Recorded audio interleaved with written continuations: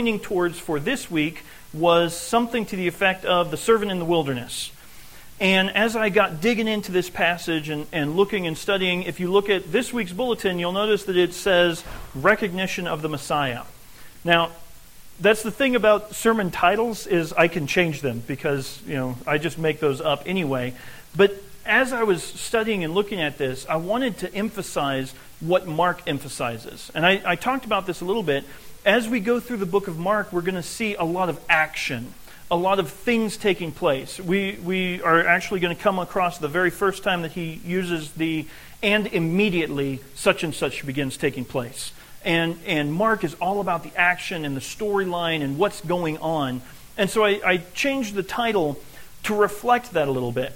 See, John the Baptist, as we saw back in verse 4 of Mark 1, John the Baptist appeared in the wilderness, and he was preaching baptism of repentance for the forgiveness of sins. And in the section that we're getting to, Jesus goes to John and is baptized by him. And then Jesus is going to go out into the wilderness and be tempted by Satan. And we're going to dig into a lot of those. And so he is in the wilderness through these things, and yet the real focus of this section isn't the location that Jesus is in, but what he's doing, what's going on. And this is Jesus coming on the scene and being recognized as the Messiah. And yet, one of the other things that happens so often in the book of Mark is Jesus is going to tell people, now don't talk about it yet. Don't say anything yet. Don't announce who I am. Don't spread this about. And so what we end up seeing happen multiple times as we go through is kind of this revealing of who Jesus is and then concealing it and saying the time's not quite right for this to be publicly announced and to be spread all over the place. And so as you go through, you're going to see a revealing and a concealing happening back and forth. And that's one of the themes that takes place and that comes up multiple times as we go through the book of Mark. So I've entitled this one The Recognition of the Messiah. And we are aware that he shows up and he displays who he is, but then in the book of Mark it's kind of, now keep it quiet for now. For now. There will come a time when this is just broadcast everywhere, but for now, not yet. And it's a fascinating thing. Just like I mentioned that idea of immediately this and immediately that and immediately these things, so also Mark is going to have this revealing and concealing that takes place. Well, let's go ahead and read the section that we're studying this morning, and then we'll dig into it a little bit. In Mark chapter 1, we're picking it up in verses 9 through 13. It says, "And it came about in those days that Jesus came from Nazareth in Galilee and was baptized by John in the Jordan. And immediately, coming up out of the water, he saw the heavens opened, and the Spirit like a dove descending to him. And a voice came out of the heavens, 'You are my beloved Son, in you I am well pleased.' And immediately the Spirit impelled him out into the wilderness. And he was in the wilderness 40 days, being tempted by Satan. And he was with the wild beasts, and the angels were ministering to him." And it came about in those days. Obviously, the first question to ask, well, what days? What's he talking about? Well, this is connected back with what we just looked at with John the Baptist. So we're going to go back and take just a quick look. I'm going to skim through this and read off certain portions. As I already read in verse 4, John the Baptist appeared in the wilderness, preaching a baptism of repentance for the forgiveness of sins. And all the country of Judea was going out to him, and all the people of Jerusalem, and they were being baptized by him in the Jordan River, confessing their sins. Tells a little bit about who John was in verse 6. He was clothed with camel's hair. He wore a leather belt around his waist. His diet was locusts and wild honey. And he was preaching and saying, "After me, one is coming who is mightier than I, and I am not fit to stoop down and untie the thong of his sandals. I baptize you with water, but he will baptize you with the Holy Spirit." It's the style of Mark to pack a ton of stuff into just a few words. That previous section is kind of an introduction, and yet we saw that it's showing us who John the Baptist is. That John the Baptist is the fulfillment of prophecy, that he's on the scene not just accidentally, but he's doing certain things, he's proclaiming the Messiah, he's letting it be known. And yet, it's the introduction to what we're about to go into. And it came about in those days. What days? The days that John the Baptist was back there preaching and proclaiming and doing these things. And so don't think that that previous thing is only an introduction. Please don't misunderstand me there. But it does introduce what we're digging into this week and what we're looking at with who Jesus is. So it wasn't just an introduction, and yet it sets up this situation perfectly to let us know what's going on. Now, we saw there Judea and Jerusalem. We're about to see Nazareth and Galilee and the Jordan.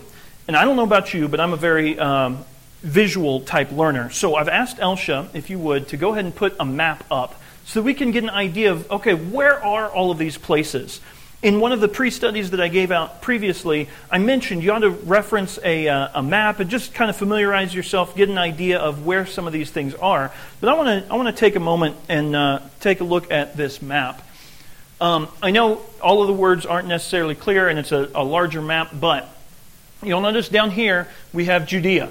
That's the area towards the south that Jesus is going to end up coming to. That's where all of the people were coming out of Judea to John the Baptist. In Judea is the town of Jerusalem. It's directly above the D. Do you have a pointer that I could use back there, Mark? I should have thought of that before I got up here. That would make it a lot easier. Thank you. All right. You have a tendency to. All right, Jerusalem is right about here in Judea. And so that's where John the Baptist is, kind of down in this region. But this is the Jordan River. Now, for those of you who are very geographically attuned, you'll know that the Dead Sea or the Salt Sea is right down here. The Sea of Galilee is up here. The region around Galilee is referred to Galilee. So these are the places and locations that are going to be coming up quite a bit through the book of Mark. It would be good to familiarize yourself with the various towns that are listed around the Sea of Galilee. Obviously, you can't read them very well here, but that's where Jesus is going to spend the bulk of the time during the book. Long about this area is where Nazareth is. Whoop, I'm a little far north, sorry. About this area is where Nazareth is. So, in this passage, we find that Jesus came from Nazareth in Galilee and was baptized by John in the Jordan. What we saw previously was that John was somewhere down in this region. Now, we don't know exactly where John was baptizing. There's a lot of speculation, there's a lot of discussion, there's a lot of argument. But one thing to be aware of, there's this area called Samaria that's right in between. And if you know your Old Testament history, you know the stories at the time of Christ, you realize that they didn't necessarily get along really well with the Israelites down in Judea, nor the people up in Galilee. There's a lot of history there. I'm not going to go into all of it. It's not that they were at war, but they weren't really friendly with each other. And that goes back about 400 years prior because the Samaritans were Israelites that were captured and taken away and interconnected with their culture with the Assyrians. And then they came back, and the people in the south and the people in the north kind of look at them as half-breeds. They're not real Jews. They're not real Israelites. And there's some bad blood between them, obviously for cultural reasons and understandable. But so what would happen, what tended to occur, is that people would come from Galilee and they didn't want to go through Samaria.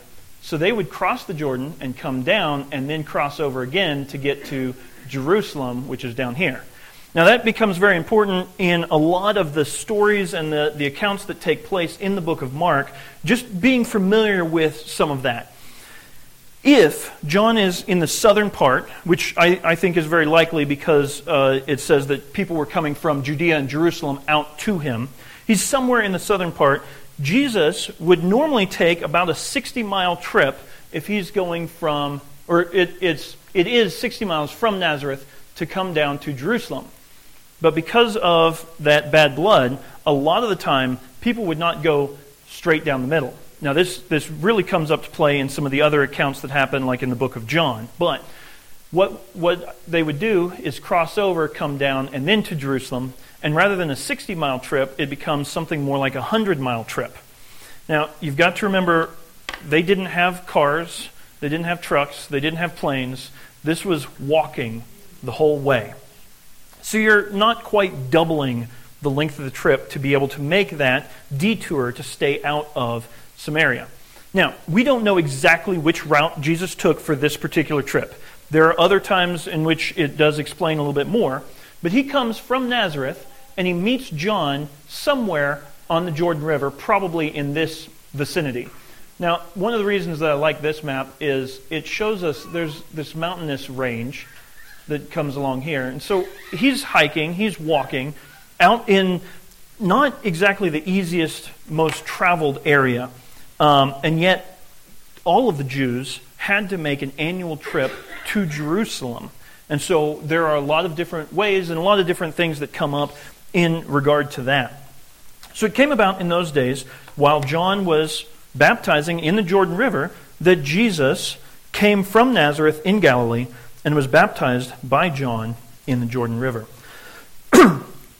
Now, this really ought to raise a question in your mind. Why? Why is Jesus being baptized? Well, I think a big part of that is, what is baptism? What's going on with baptism? Why is that happening? And I think that we need to take a little bit of time and step back and examine that very question. So let me ask you, what is, in your mind, the purpose of baptism? Public display of your following Christ. Okay. Public testimony, I think, is what I heard. A public display. And so, John, it says, was preaching a baptism of repentance for the forgiveness of sins. Does that mean that Jesus needed to go out and be baptized for the forgiveness of his sins? I should hear a loud and resounding no, or at least rattle your brain a little bit. No, because Jesus is perfect. Jesus is the Son of God. He never sins. Well, wait a minute. Why is he going out to John to be baptized? See, we have this tendency to hear certain biblical words that come up and just assume that they mean what we're used to, what we always think about it. I mentioned last week the term itself just means to dip, to submerge or immerse. That's what it means. So why was John out in the wilderness baptizing people? Why was he in the Jordan River baptizing people? Well, it tells us that he was doing that while preaching about repentance and forgiveness of sins. And so what was happening, people would go out to him, they would identify themselves with this message that John is preaching and proclaiming. And they would say, you know, that repentance that you say that I need, we talked about repentance last week, it's this idea of going one way and realizing that's not the way I need to be going. I'm doing an about face, taking off in the other direction.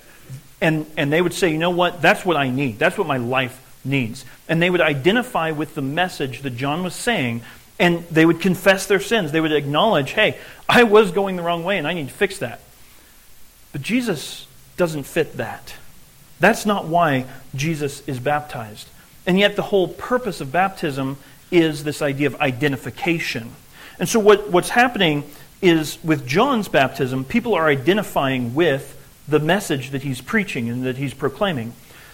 Jesus is identifying with, but not saying, well, I need that because I have to be forgiven. But he's saying, you know, the message that John has been proclaiming, that's the message I'm going to be proclaiming. That's the same idea, the same concept is this identification, not only with that message, but also with the one who sent John as the messenger. We saw that John was sent by God to proclaim the way to make ready for the coming Messiah. And so this is all part of the preparation and the sending out of Jesus as that Messiah. And Jesus is identifying himself with that. Baptism is for identification, not for salvation. It's ceremonial. It's declaring. Yes, sir? We're gonna get to that as well in just a moment. It's not that baptism affects anything, effects, brings about, causes to be. For us, it's about obedience. God has commanded us, if we trust Christ, that we are to be baptized. It's two separate things. It's not that we are baptized for salvation. It's because we've been saved, we are to be baptized. And there's a lot more discussion that could go along with that. But for us, the main thing is it's an act of obedience, identifying ourselves with Christ. Well, Jesus, it was also an act of obedience because, as Dennis, being one step ahead of me, points out, it's fulfillment of prophecy as well. And so Jesus is there not just in order to identify with what John's talking about, but to be obedient to the plans that God had laid out and what God had in store. And so John had declared already that Jesus was better than him. We saw that back in verse 7 and 8. After me is one coming who is mightier than I. I'm not fit to stoop down and untie the thong of his sandals. I baptize you with water. He will baptize you with the Holy Spirit. But in other places in the Gospels, we find out that this has been prophesied, that it is coming up, that it's to be expected. And so Jesus is fulfilling all of those things by going and being baptized by John. He didn't do it for the sake of forgiveness of his own sins, but to identify himself with the message that John was saying, with the the forgiveness that comes with repentance, and as a preparation and fulfillment of prophecy of who Jesus was going to be and what he needed to be doing.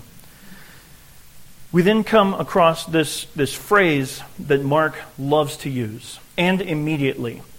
And he uses it something like 42 different times in his gospel, and it sets up a really good dividing point. And so up to this point has been introduction, has been setting the scene, has been getting ready for this. Now, just because it's introduction, as I said, don't think that what came before is of minimal or less value. It's not. But it's preparing us and getting us ready to see what's about to happen. And Mark starts off and he says, immediately something happens. And immediately coming up out of the water, he saw the heavens open and the Spirit like a dove descending upon him. And a voice came out of the heavens, "Thou art my beloved Son. In you I am well pleased." Jesus was coming up out of the water. Now, there is some debate, is it as he was being raised after being immersed, or is it as he was climbing up the bank to get out of the water? Really doesn't matter. That's not what Mark's focusing on. It's in that process, after he has identified himself with the message that this messenger has been sent to proclaim, he is coming out of the water, and Mark says he saw certain things. What are the things that he saw as he was coming out? That is an open question. Do what? The heavens being torn open. I thank you for phrasing it that way. That's one of the things about the English language and trying to dig into these. It's the heavens opening, but it's the heavens being torn open. The word there is like rent open. Torn is a great one. It's actually the same word that Mark's going to use again at the end of the Gospel of Mark. In chapter 15, verse 38, he's going to talk about the veil that's in the temple being torn, being rent open. And I think that Mark chooses his words very carefully, and that he's bookending this with a starter of what Jesus is getting ready to do, and a conclusion that Jesus has now opened the way. But what it says here is that he looked up, or that he was coming up out of the water, and he saw the heavens being torn, being rent, being opened up. Now, the heavens here, again, I think Mark is very selective in his words. It is a plural, meaning the heavens, which is interesting as we study about what is heaven and what's going on there. Heaven is described in three different ways: as the atmosphere, the air around us, also as outer space, also as the dwelling place of God. And so that's kind of the three heavens that are mentioned throughout Scripture. And I think that Mark is selecting that word, that plural, both because that was the traditional way of referencing that, but also as a recognition that Jesus is seeing all of this being torn open so that God himself is able to do certain things. Well, what's the second thing that Jesus sees happen? The Spirit descending on him as a dove, like a dove. There's a lot of debate and discussion that goes on with that. what do you picture when you think of the Holy Spirit? What comes to mind? Most people are going to say this, a dove. It says that he came as a dove, and yet it's very clear that it's the Holy Spirit. So is it that the appearance, the shape was like a dove, or was it the process of him flying down, kind of fluttering? Have you ever seen a dove getting ready to land? It's an interesting, specific way in which he comes down. Now, in the Gospel of Luke, it does express, Luke 3, verse 22, it does say that he came down in bodily form. And so somehow there's a physical appearance of the Holy Spirit coming down to Christ and landing on him. And then in the Gospel of John, we see that he stays on him. And so how this looks like a dove, I'm not exactly positive. I think that we sometimes overemphasize that the Holy Spirit is a dove, and that's not quite the right picture that we ought to be having. But that the Holy Spirit comes down in that way, somehow giving the impression or the appearance like or as a dove, in which he comes down to Jesus. And then what's the third thing that happens here? In the pre-study I said that there were certain things that Jesus saw or perceived, and one of the things that happens is we hear something. He perceives that a voice happens. And what is that? What's the voice say? Okay? You are my son, my beloved son. And there's an emphasis on this. That it's not just this is somebody, but he's a very special, very intimate, a beloved son. Now, the heavens were rent open, were torn open, and we see the Spirit physically in some way coming down to Christ. And we hear this voice declaring from heaven, you are my beloved son. Not just a random individual, but a specific beloved individual, a beloved son. And then, not only a son, but in you I am well pleased. Now, I started looking at that one and pondering, and I'm like, why does he say that? Why would he put it that way? What do you think? If you've read through this, if you've studied this, why would God make that declaration? Okay, because Jesus has been obedient. Okay, that's a really good connection. What else? Okay. Kind of admiring what... Yeah. Okay. I think that there are several things going on, and several reasons that he does this. Oh, go ahead. I think God is also proclaiming to the others who are witnessing that this is his son, and in him, the way he lives is well pleasing. Okay. So he was just now obedient to the baptism. Mm-hmm. That he obviously did not need for forgiveness, but being obedient because others need that baptism as an example. Okay.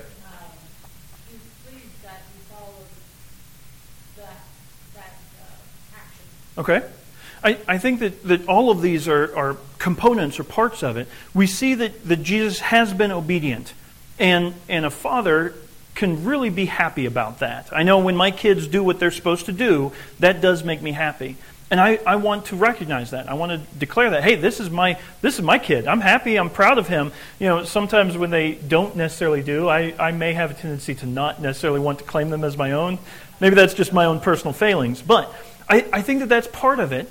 But also, I think that there's a level of, I told you that this is recognition of the Messiah. I think you mentioned that. Letting it be known, proclaiming it. Now, that is one where it's a little bit interesting. In Mark, he makes no mention of anyone else hearing or seeing any of these things. In John 1:32, we recognize that John saw it. And so, likely, there were others who either heard or saw these things going on, but we don't know exactly how many. It may not have been that the entire multitude that was out there recognized what was happening. but we know at least Jesus saw it, and John saw it, and saw that it was happening. I think there's also a component, and this is my thought on it. I think that there's a component in which God is commissioning and getting Jesus ready for what he's going into. What is Jesus about to do? He's about to go out into the wilderness. He's about to begin his ministry over the next roughly 3 years. And then he's about to die. Die a terrible death. Die a painful, agonizing death. A death in which God himself is going to turn his back. And it's a crazy thing that Jesus is getting ready to go into. And as he's beginning this, what is the declaration that comes? This is my beloved Son. What kind of an impact might that have made, even to Christ, as he's getting ready for all of these things, to be reminded, all that I'm about to endure is not separating me from God. God loves me. He's happy with me. He plans for these things. I am his beloved Son. Now, I don't know that that's necessarily exactly why Jesus needed to hear that, but Mark is making it known that Jesus is the one who hears this voice, and that God is talking to him and letting it be known, declaring this is, or you are, speaking directly to him, not that guy is, but referring to Jesus, you are my beloved Son. So whatever it is that he's heading into and about to do, whether just for the fact that he is becoming or beginning his public ministry, or as assurance as he's going into some of the suffering and some of the difficult things, whatever the case is that Jesus is facing, God is declaring and letting him know, you still are, even though you've left heaven and you've lived your 30-ish years on earth, even though all of this stuff, you are my beloved Son. I am well pleased. I'm pleased in your obedience. I'm pleased in what you have already done. And I'm pleased in what you're about to do as you are fulfilling the prophecy, as you are fulfilling the purpose, the goal, the mission that I have sent you for. Again, I don't know specifically what it is, what that message is for Jesus. Like, why is it that Jesus needed to hear that? And yet Mark is recording it saying, hey, Jesus was being talked to directly by the Father. Now, there's an amazing thing that's going on here. We see Jesus is the Son of God. That declaration is made known. We also see the Spirit is descending, and we see from heaven a voice is being made. We call that the Trinity. And it's not a major emphasis. It's not a main point that Mark is focusing in on. And yet he recognizes there's the Trinity. The triunity, the full being of God is represented right here in this element. As Jesus is being commissioned, as he's being sent, as he's starting his ministry, the whole Godhead is represented right here, getting him going into this process. And immediately, the Spirit impelled him. And wait a minute. I read through this, and he's going on, and he's just made this declaration, you are my beloved Son, and you I'm well pleased. Jesus is on his way out of the water, and immediately he's going off and doing something else. Like, but Mark, why aren't you telling us more? What was Jesus' response to that? What was his action? If others heard this, what did they think about it? What's going on with... Mark doesn't tell us. And I've mentioned before, sometimes I wish that the authors would give us a little bit more, would explain some of these things, would tell us. And yet, on Wednesday night, this last Wednesday, we just studied the idea of the inspiration of Scripture, that God breathed out, that God gave us exactly what He wants us to have. And so, what God wanted Mark to record for us was just what's here, that Jesus was baptized by John in the Jordan. And as he was coming out, he saw these two things and he heard the voice. And then he's immediately impelled to go. And that's it. We don't know why or what the reactions were or what anybody else might have thought about it. Mark just keeps the story going, keeps the account continuing. And so, he says, immediately the Spirit impelled him out into the wilderness. Now, I find that fascinating for several reasons. One, this word impelled, it's a very forceful. It's the same idea as to drive him out and to force him into the wilderness. Now, I don't think that he's saying that Jesus was resistant and didn't want to go. There's no indication that Jesus wasn't wanting to follow through on God's plan. God just said, "You are my beloved Son. I'm pleased with you." And so we don't have indication that Jesus was resistive of going out as much as that the Holy Spirit was saying, "You have to do this. This is required. It's vital for you to go out." And he drives him out. And impels is the word here. It's the same word actually that comes up when Jesus drives out demons. There's no choice. There's no other option. They have to go. Jesus, there was no other option. There was no other choice. He had to go out into the wilderness. Which, to me, maybe I'm not sure if it's intentional or if it's just Isaac's mind. But it's interesting to me. We just had this peaceful little dove representation of the Spirit descending like a dove. And then that dove is casting him out, kicking him out, driving him out. Because the Spirit descends on him. John says that he remains on him and then takes him out into the wilderness. And it is required. There is no question. He must go into the wilderness. In other places we find that that's fulfillment of prophecy, that there's a lot going on there. But Mark, again, doesn't tell us very much about why Jesus is out there, what's going on. All it says is that he existed, he stayed in the wilderness 40 days, being tempted by Satan, and he was with the wild beasts, and the angels were ministering to him. And that's really all that Mark tells us about it. Not a whole lot of information. Three things are going on. He was, they were. That's the line of action that takes place.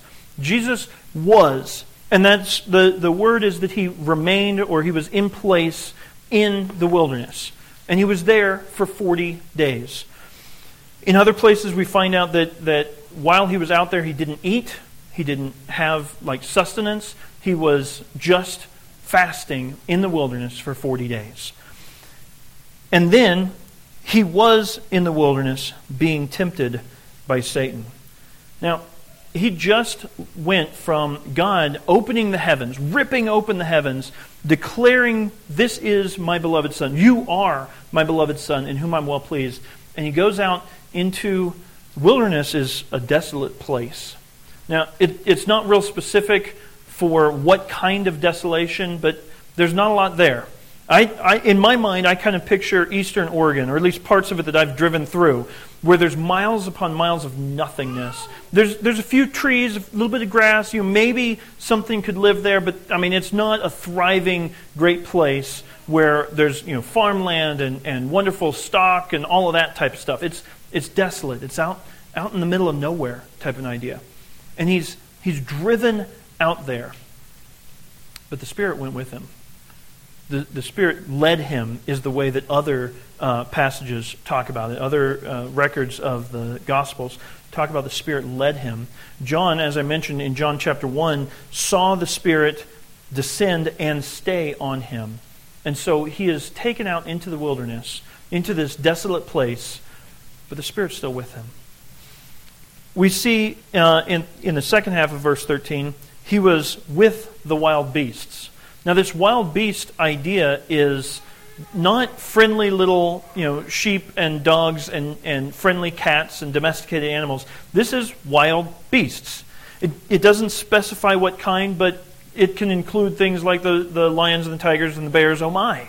All types of wild animals. This doesn't sound like a great place to be. Just straight up physically, this isn't the desired location to go to.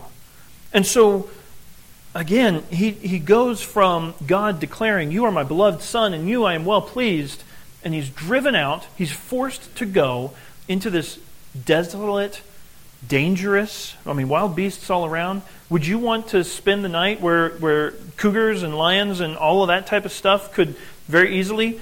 There's not a lot of food. There's not a lot of... And yet that's where he's at. And that's just the physical side. What did we skipped over a little bit? That's really, really important. Being tempted by Satan. Now, Mark doesn't record any of the temptations. It doesn't tell us what those are. You can find those in other Gospels. It talks about, temptation to eat food. I mean, Jesus, if you're all-powerful, you can make these stones turn into bread. And then you wouldn't be hungry because you're fasting for 40 days. Mark doesn't talk about any of that. He just says that he was being tempted. And that being tempted is a continuous idea. It's not just, he went out, he faced a temptation, and then he moved on. He went out, he spent 40 days and 40 nights in the wilderness, in a place that you don't want to be, with wild beasts all around, being constantly tempted by Satan. Now, I don't know about you, but personally, I don't like being tempted for very long at all. My general response is, God, just get me out of this. And yet, what does God promise to do? It says, with the temptation, we'll provide a way of escape, a way through it, a way to endure it. Not to get out of it, but to go through and endure it. And that's what happens with Jesus, which really gives us a lot of hope, a lot of comfort. See, Jesus had to do this. There was no choice. He was impelled or required by the Spirit. He was taken into this place intentionally. It was not a pleasant place. It was not a happy place. It was not somewhere that we would normally want to go. And yet, that's where Jesus is. And for 40 days, he's being tempted by Satan. He was with these wild beasts. But then, what else does it say? It says that the angels were ministering to him. That idea of ministering is like serving. Now, we know that he wasn't eating from the other passages, that he's out there fasting, but the word here is that same idea as a server who's bringing food. And so it's not that he was out there eating and the angels were bringing him food to eat, but that they were caring for him, taking care of him, helping him through this process. In Hebrews chapter 4, I do want to turn to this one. In Hebrews chapter 4, Mark kind of just ends it there. That's the extent. He's recording the facts. He's letting us know what happened. And there's tons going on. And we're going to go back to Mark here in just a minute. But I don't want us to miss something that is so vital and so important. As I already mentioned, I don't know about you, but I don't like being tempted 5 minutes or 5 days, let alone for 40 days. In Hebrews chapter 4, verse 15, it's referring to Christ as the high priest. And the entire book of Hebrews is about how much better than anything else Jesus is. And we get down to verse 15 and it says, "For we do not have a high priest who cannot sympathize with our weaknesses, but one who has been tempted in all things as we are, and yet without sin. Let us, therefore, draw near with confidence to the throne of grace, that we may receive mercy and find grace to help in time of need." So what's going on here? Let's go back to Mark. Jesus has just been baptized. He's been commissioned to go out. He's been baptized. He's been declared to be who he is. And the Spirit forces him, impels him, drives him into the wilderness. He's in the wilderness for 40 days, and through all of that, he's being tempted by Satan. The angels are ministering to him. It seems that this is not a great place to be, not a desirable location. And yet, we find that if the Spirit descended and stayed on him, God is still with him. In other passages, we find how Jesus interacts with Satan and answers all of these temptations. What does he do? He quotes Scripture back at him. So Jesus is full of the Word of God. He's just been commissioned. He knows who he is. God is with him, and he is able to go through this. Now, Mark doesn't make emphasis of the fact that Jesus doesn't sin during this part. And yet we know that Jesus is completely and totally without sin. So the question that I would ask you is, how does Jesus get through this without sinning? How can we get through temptations without sinning? Jesus did it. He's the perfect example for us. And we are not left without a high priest who doesn't understand what we're dealing with. He dealt with those temptations.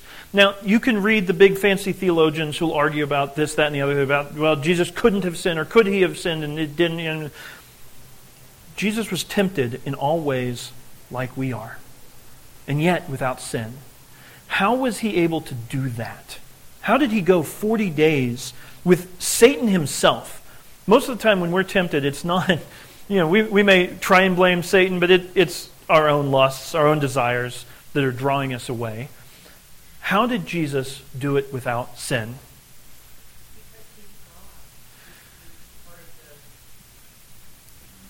Although that's true, that is true, he endured these temptations, and what did he do? What?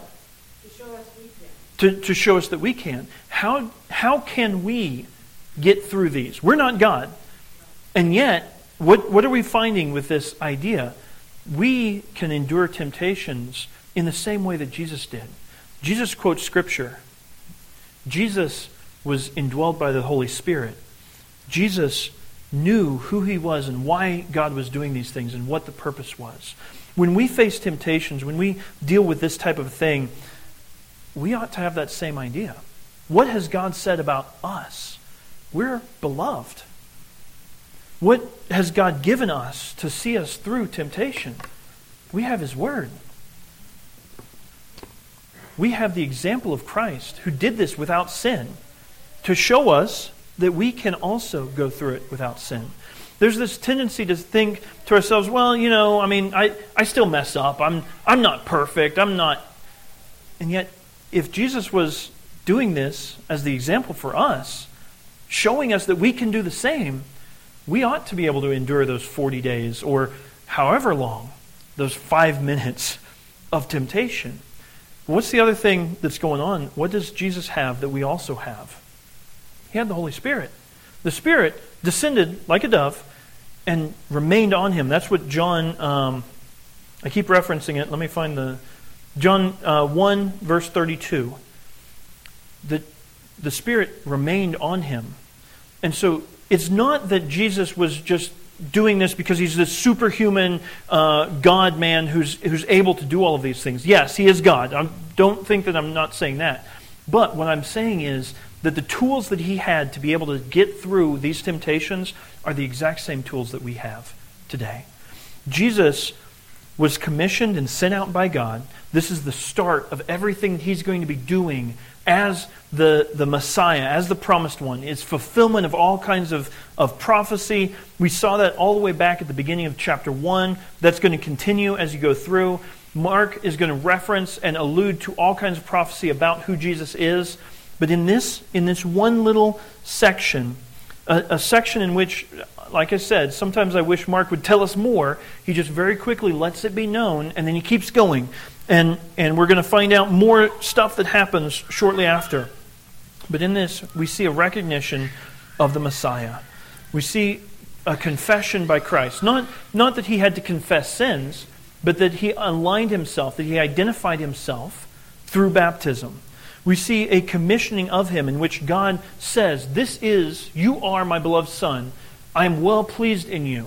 And he gets ready to send him out. And he does send him out to do certain things.